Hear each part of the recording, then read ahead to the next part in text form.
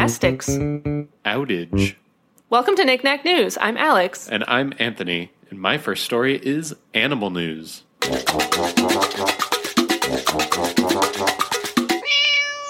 This is from Yahoo.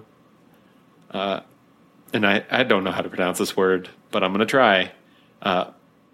Bdelloid rotifer survives 24,000 years frozen in Siberia. And it is I assume that's the scientific name of this animal. And it's spelled Bdelloid. So I don't really know how you pronounce. Spell it again? Bdelloid. So it's like Deloid, but with a B in front. Okay. So I just said Bdelloid. But I don't know if it's like a silent B, if that's a thing. I would lean toward it being a silent B, but I don't know any other words with a silent B at the beginning like that. I mean, right. Okay, like the word like debt has a silent B. Yeah, or like numb.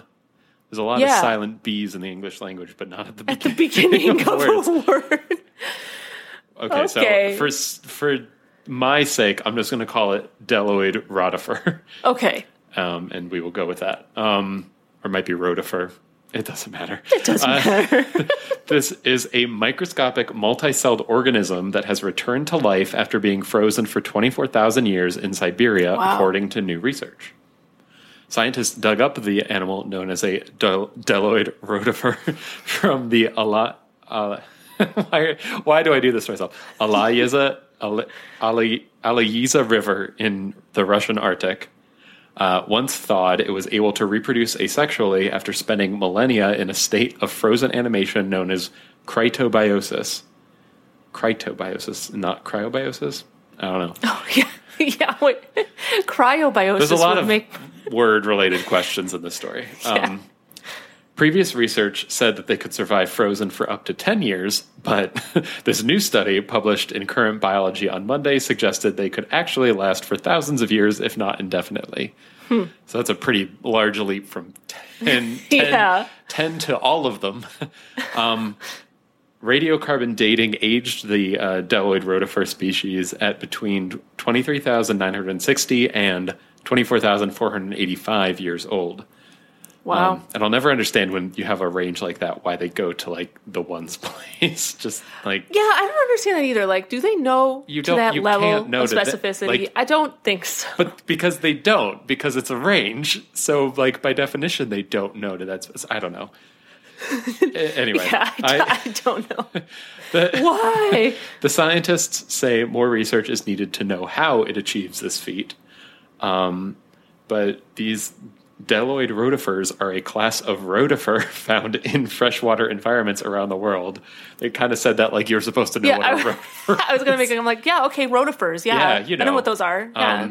They're apparently known for their ability to withstand extremes. So similar to a tardigrade, actually, it sounds like, at least in terms of that, they don't look anything like them.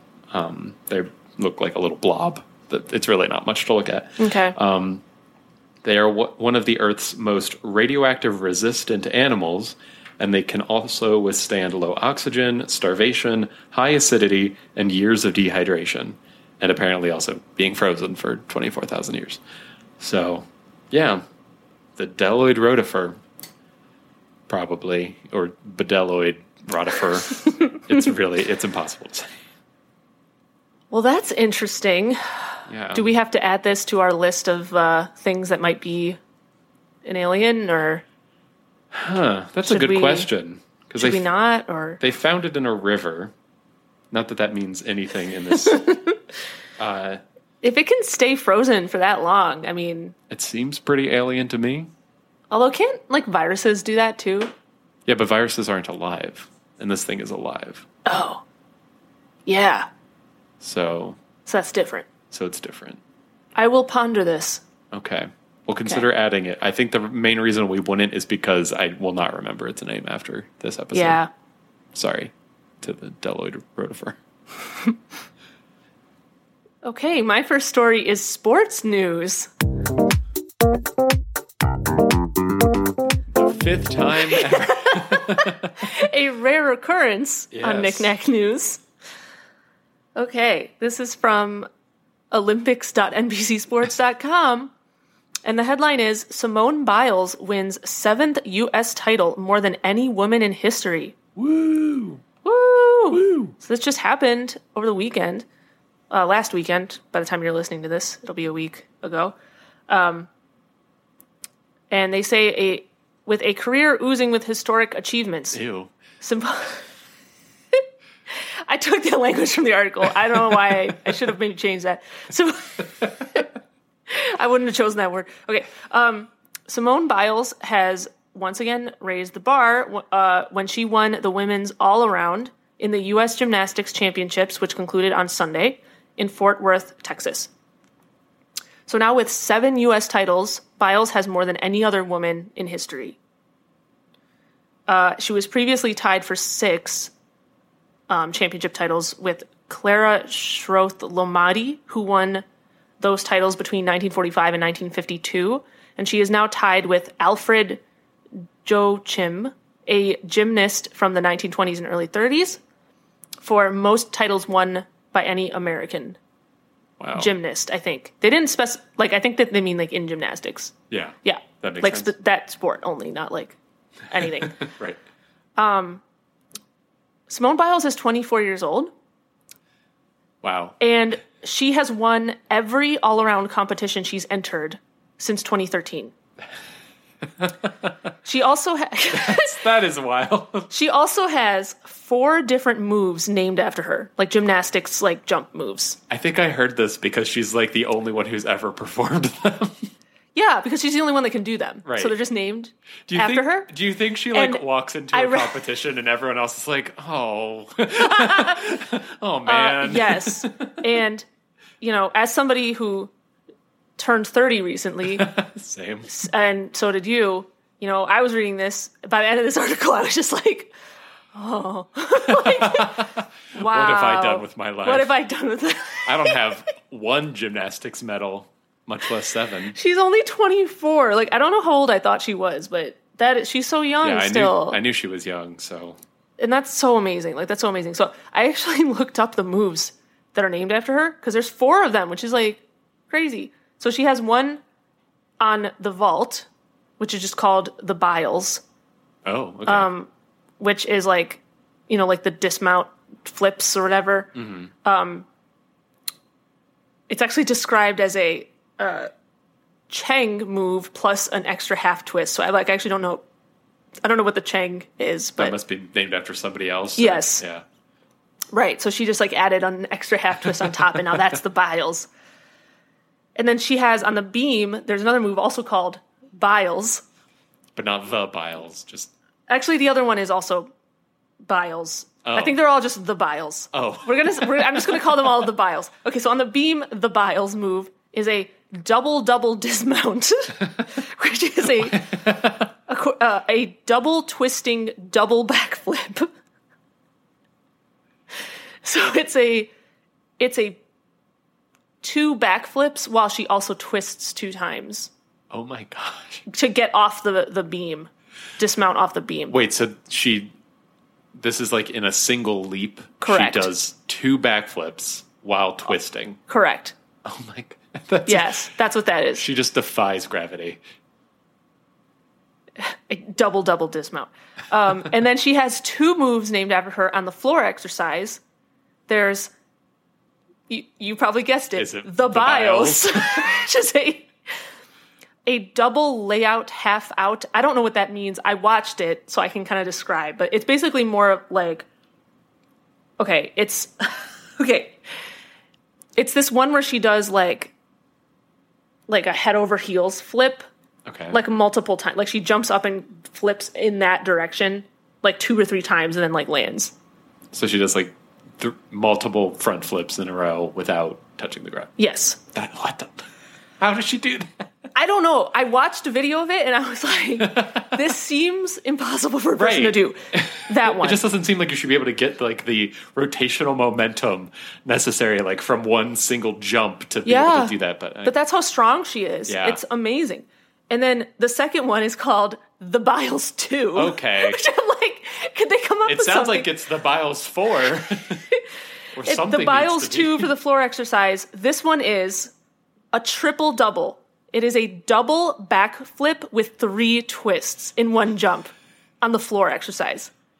Now, like, I just explained that to you, and you're probably thinking, like, how is that even physically possible? I also think that. Yeah. There's videos of it. She's done it multiple times. Oh, I'm because she not does that surprised. one. She actually did that one in the most recent competition too, because it's like her signature move now. Because literally no one else can do it. Like she is the only person that can do that move. So cool. Isn't that cool? She seems so cool. It's cool. Anyway, I did a mini deep dive into gymnastics when I was looking at this because I'm like I don't know anything about the details of these moves or whatnot, but I'm like she has 4 moves. Yeah, but apparently all you have to do is just like do a bunch of flips in the air and you get a move. Yeah. I say it like it's easy. It's but not, now, if somebody wants something named after them, they have to like flip 4 times or something. Right. And it'll be like a Biles with an extra half twist Yeah. or something. And then whoever does that, that'll be named what they did. Spoiler, it's called the Biles 5. And it's just her doing better than her own move. It's just going to be her again. Yeah, that's probably likely. If she does that, do you think they just change that to be the new that Biles? I don't know. I don't know how this works. I don't know how that works. I don't know this world. My next story is technology news. This is from NPR. Tuesday's internet outage was caused by one customer changing a setting, according to Fastly. Did you hear about this? Wait, there was a huge... No, there was I a didn't know. widespread internet outage. It only lasted for about 50 minutes, so if you weren't online in that time, you wouldn't have even noticed. But it affected a lot of major websites. And it sounds like the entire thing was caused by one of this company's customers changing a setting. And it literally brought down their entire system. Okay, I'm going to let you explain. Yeah, there will and then be I'll more ask details. questions. But yeah, so Fastly is the name of the company. They were hit by a major outage that caused many of the world's top websites to go offline briefly this week. And they blamed the problem on a software bug that was triggered when a customer changed a setting. The problem at Fastly meant internet users couldn't connect to a host of popular websites early Tuesday, including the New York Times, The Guardian, Twitch, Reddit, and the British government's homepage. So quite a few significant That's pretty, websites. that's pretty I think there were significant. others too, like quite a few others. We experienced a global outage due to an undiscovered software bug that surfaced on June 8th when it was triggered by a valid customer configuration change, said Nick Rockwell, Fastly's Senior Vice President of Engineering and Infrastructure.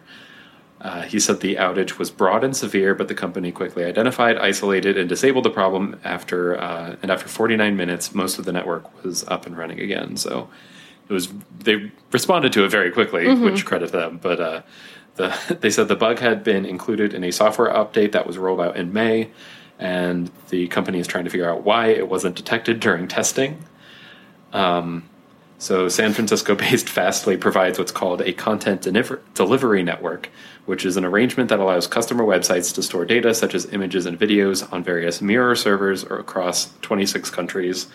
And keeping the data physically closer to users means that it loads faster. So basically, they provide a service where they store certain data for different websites on these servers around the world.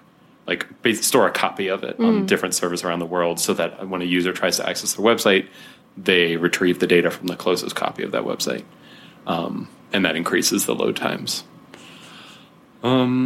So that's why it affected so many websites, because they were all using the same service. The article also points out the incident highlights how much of the global internet is dependent on a handful of behind-the-scenes companies like Fastly that provide vital infrastructure, and it amplifies concerns about how vulnerable they are to more serious disruption. So you could see how a more malicious attack could actually put a lot of the internet in danger for something like this. Definitely. It's just somebody changing a setting that was apparently completely valid, except for the fact that it brought down the entire system. That is not good. I don't know what else to say about that. Yeah. I hope it doesn't happen again. As somebody who developed software, I'm not surprised this could happen, honestly, because Yeah. like any time that you introduce configuration into a product, you introduce another variable, and that just means like you have another like set of like every variable that you have. Like it's a what's the Yeah. word? It's an exponentially growing. Yeah. It's an I know what you mean. exponentially growing like set of configurations that you have to test. And this one clearly wasn't touched. The question I have is why individual users' settings aren't isolated from the rest of the network, Yeah. and why that would have an effect on the entire system. That's also my That question. Like, is why very can strange one to me. user do something that affects the entire? That shouldn't. That seems like just not. Something is wrong. Like that, I don't know what their Something- design is yeah. that could happen, but Right.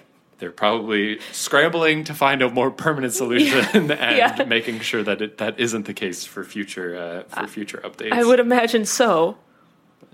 Yeah, I just thought that was interesting that just somebody changing a setting somewhere brought down like a bunch. Yeah. Can of you the imagine if internet. like Instagram like released a notice or something that's like, oh, this one person changed a setting on their account, and then our whole website Yeah. went down, and be Or, like, what? somebody liked a photo and it happened to like make it a number of likes that just some edge case yeah. occurred and it just brought down Yeah. all of it. So it was like,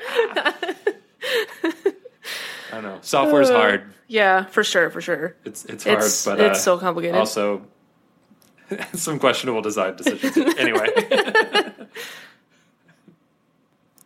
All right, my next story is animal news.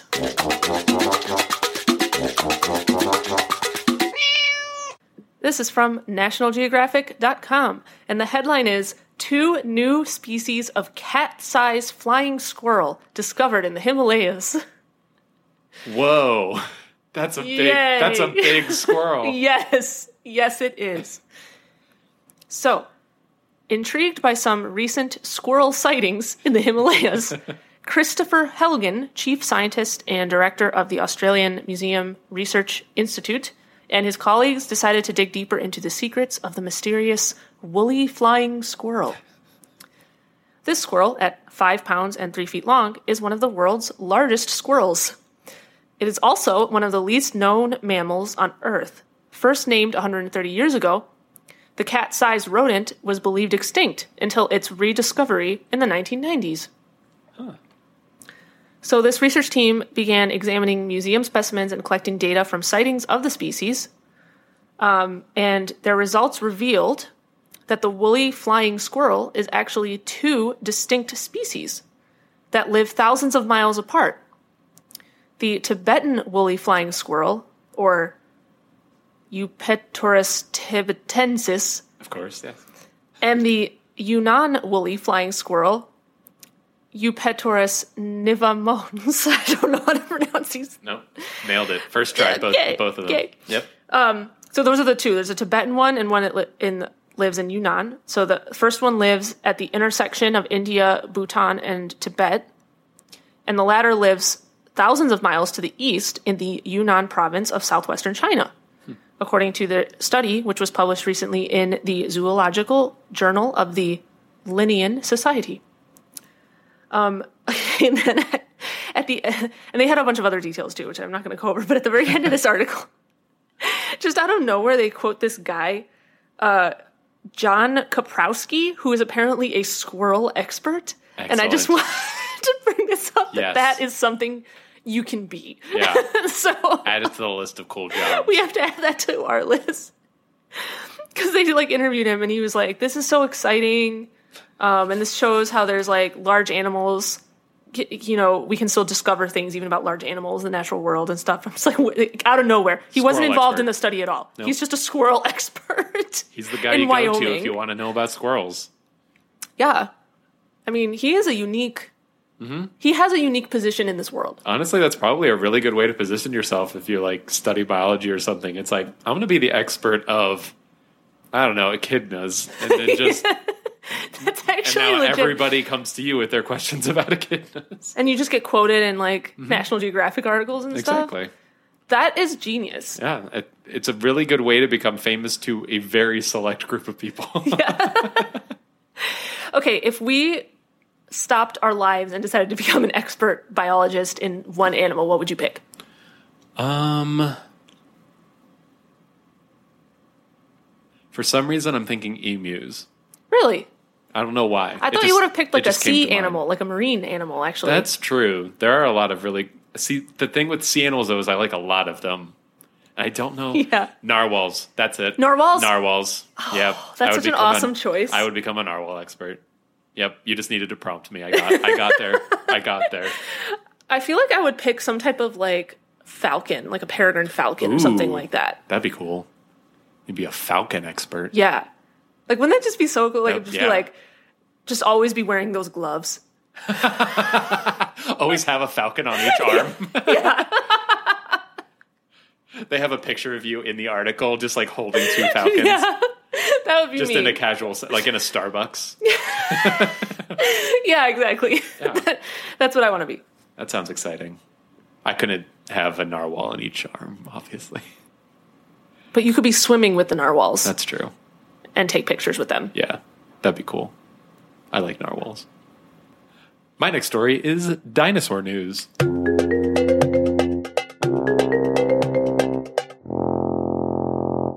This is from CNET.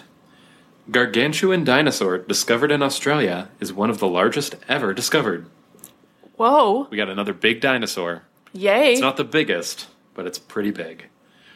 I'm excited. So 92 million years ago, a dinosaur informally known as Cooper died and was buried in the mud until 2007 when it was discovered near the small Australian town of Eromanga in southwest Queensland.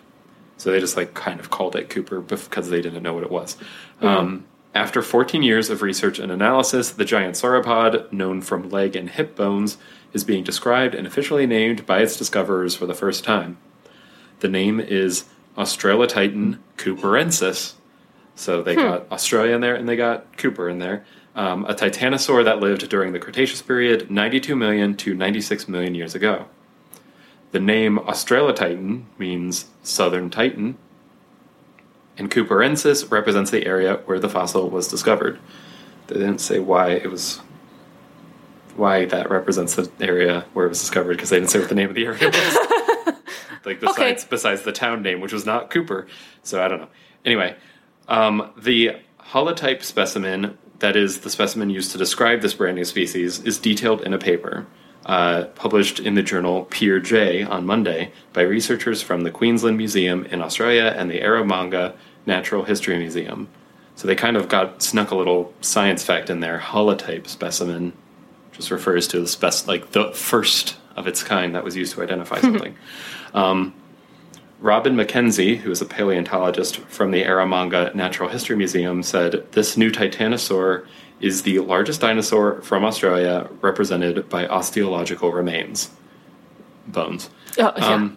At almost 100 feet long, the creature was about the length of an Airbus A318 passenger plane. I love that I don't know why that's so funny to me. That's what they go with. And they say it's taller than the tallest giraffe to have ever lived, which would have reached up to the dinosaur's hip. Whoa. So barely even compares. That is like a a useful picture for me. Right. To realize how big this thing is. I think that tells you a lot more about its size. The tallest giraffe ever would go up to its hip. Wow. And then it had, obviously a huge long neck and everything, too.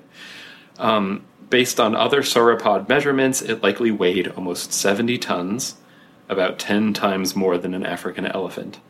That puts it in the top 5 heaviest sauropods ever discovered and within the top 15 for length. So again, not the biggest, but still pretty big. Yeah. The bones also suggest that after this dinosaur met its fate in the mud, other sauropods trampled on its bones, which is such a dark thing to include in this article. And it was just kind of thrown in there. It's like, also, by the way, it was trampled to death. Okay, well, anyway. It's a big dinosaur. Anyway, it's a big dinosaur, and we found it. And we found it, and it was trampled to death. And that's fine. But now we have it in a museum. I think. Maybe. Hopefully. I'm sure it'll go into a museum. That's where it belongs. My next story is random local news. This is from the BBC.com, and the headline is, Brit saves twin sister by punching crocodile in the face. Yes. Yes. For a split second, I thought you were going to say they saved the sister by punching them. No. No. Okay. They punched a crocodile. That's exciting. So, 28-year-old twins Georgia and Melissa Laurie were swimming in a lagoon near Puerto Escondido, Mexico, on Sunday when Melissa was dragged underwater and attacked by a crocodile. Oh my gosh. Which is crazy. That sounds so scary. Yeah. So while they were swimming, Melissa disappeared under the water, and then Georgia found her unresponsive and started to bring her back to the safety of a boat. And I think it seemed like it was implied like she didn't realize what had happened quite yet. Like she just like saw her sister like went under the water and then like came up and was unconscious, and she was like, oh, something just happened, and then like was bringing her back. And then the crocodile started following them. Like it was like swimming after them. And she just started punching its face to keep it away. And then like she just knew what to do. Like apparently like she says like her adrenaline kicked in and she just like did that confidently. Oh my gosh. And kept it away from them and got back to the boat and got them to safety. Like, wow. Yeah. Wow. That's so scary. Yeah, it is. So they're both in a hospital now, I guess, and just being like treated for like injuries. Like Melissa she was injured, but like they're both okay. Like from a general perspective right now, like they're both okay. But that's good. Yeah. Now this is just like all over the news of like this person was just like, let me just hit it. Just punch it. I'm just gonna keep hitting it. Keep like, punching it. Well, I guess I don't know what you would normally would do, and what else would you do in that situation? Like, yeah, it's like you're not gonna outswim the thing. Yeah, but I guess like I don't know. She could have like panicked and like not. No, I don't know. Yeah. She like now took control of the situation. Now that they're both okay, though, what a story to tell. Yeah, you can break that one out at any party. That is, people are gonna eat that up. Yeah. She gets the epic sister award for for that one. Sure. So apparently they had been on a trip that included volunteering and working in animal sanctuaries, like in a bunch of places. Not trying to save crocodiles. So they just happened to like, I don't know what, it didn't say what they were doing in this lagoon or if they were just like recreationally in the lagoon. I don't know, but yeah. So yeah, wow. That happened. I feel like that would not be my response to a crocodile.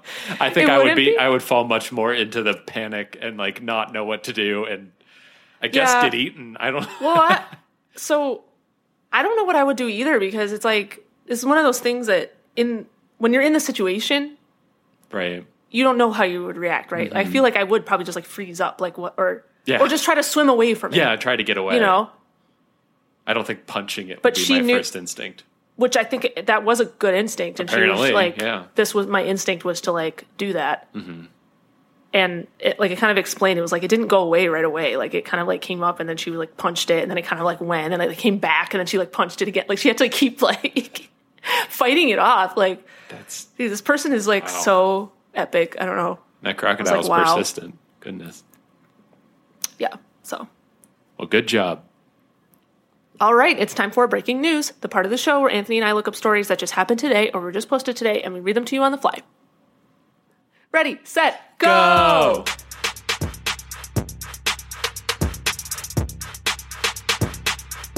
right, I found this on UPI. Bear rescued from rafters at Virginia manufacturing plant. Oh. And first I'm going to show you a picture. Okay. How did it get up there? That is the correct reaction. I do not know, and neither do they.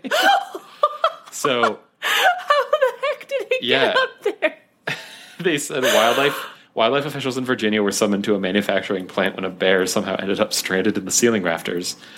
They posted a photo on Facebook of this bear about 20 feet off the ground without any clear method of climbing back down or any clear method of getting up there, I would say. They said the workers at the plant were kept in the cafeteria while state biologists worked on a plan to safely remove the bear. The department said they used a chemical immobilization dart, which is probably just like a tranquilizer, to keep the bear from struggling while they used heavy equipment, including a forklift, to bring it back down. It was examined by a veterinarian and found to be uninjured before being transported to a suitable site for release. But yeah, they have no idea how it got up there. And I don't either. It's so high up. I mean, I know they're good climbers, but sheesh, that's just like, it just doesn't there's nothing to even grab onto. Right, that's the thing. It doesn't look like there's like a path to get up there.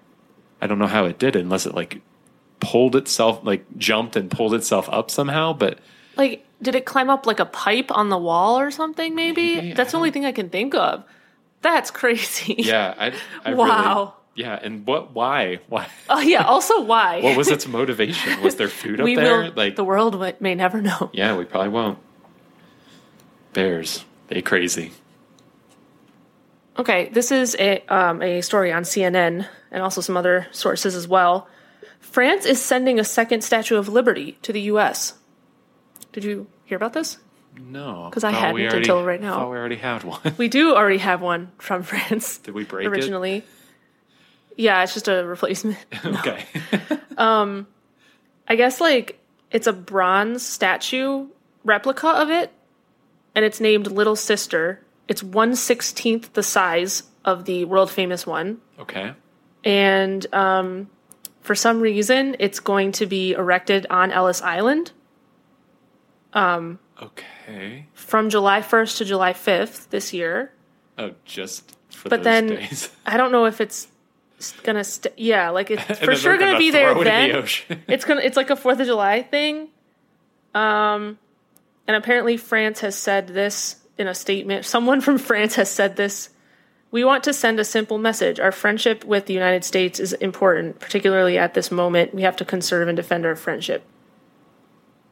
Yeah, I guess that's what the Statue of Liberty was about before. Yeah. That's strange. The original one was sent in 1886. I'm trying to look if they're going to take it back. Where's it going? Like, why the limited date range? Oh, it's going to go to Washington, D.C. after that, I guess. Oh, okay. That makes sense. It's going to be in New York for like 4th of July. Either there or Las Vegas probably makes Las sense. Vegas.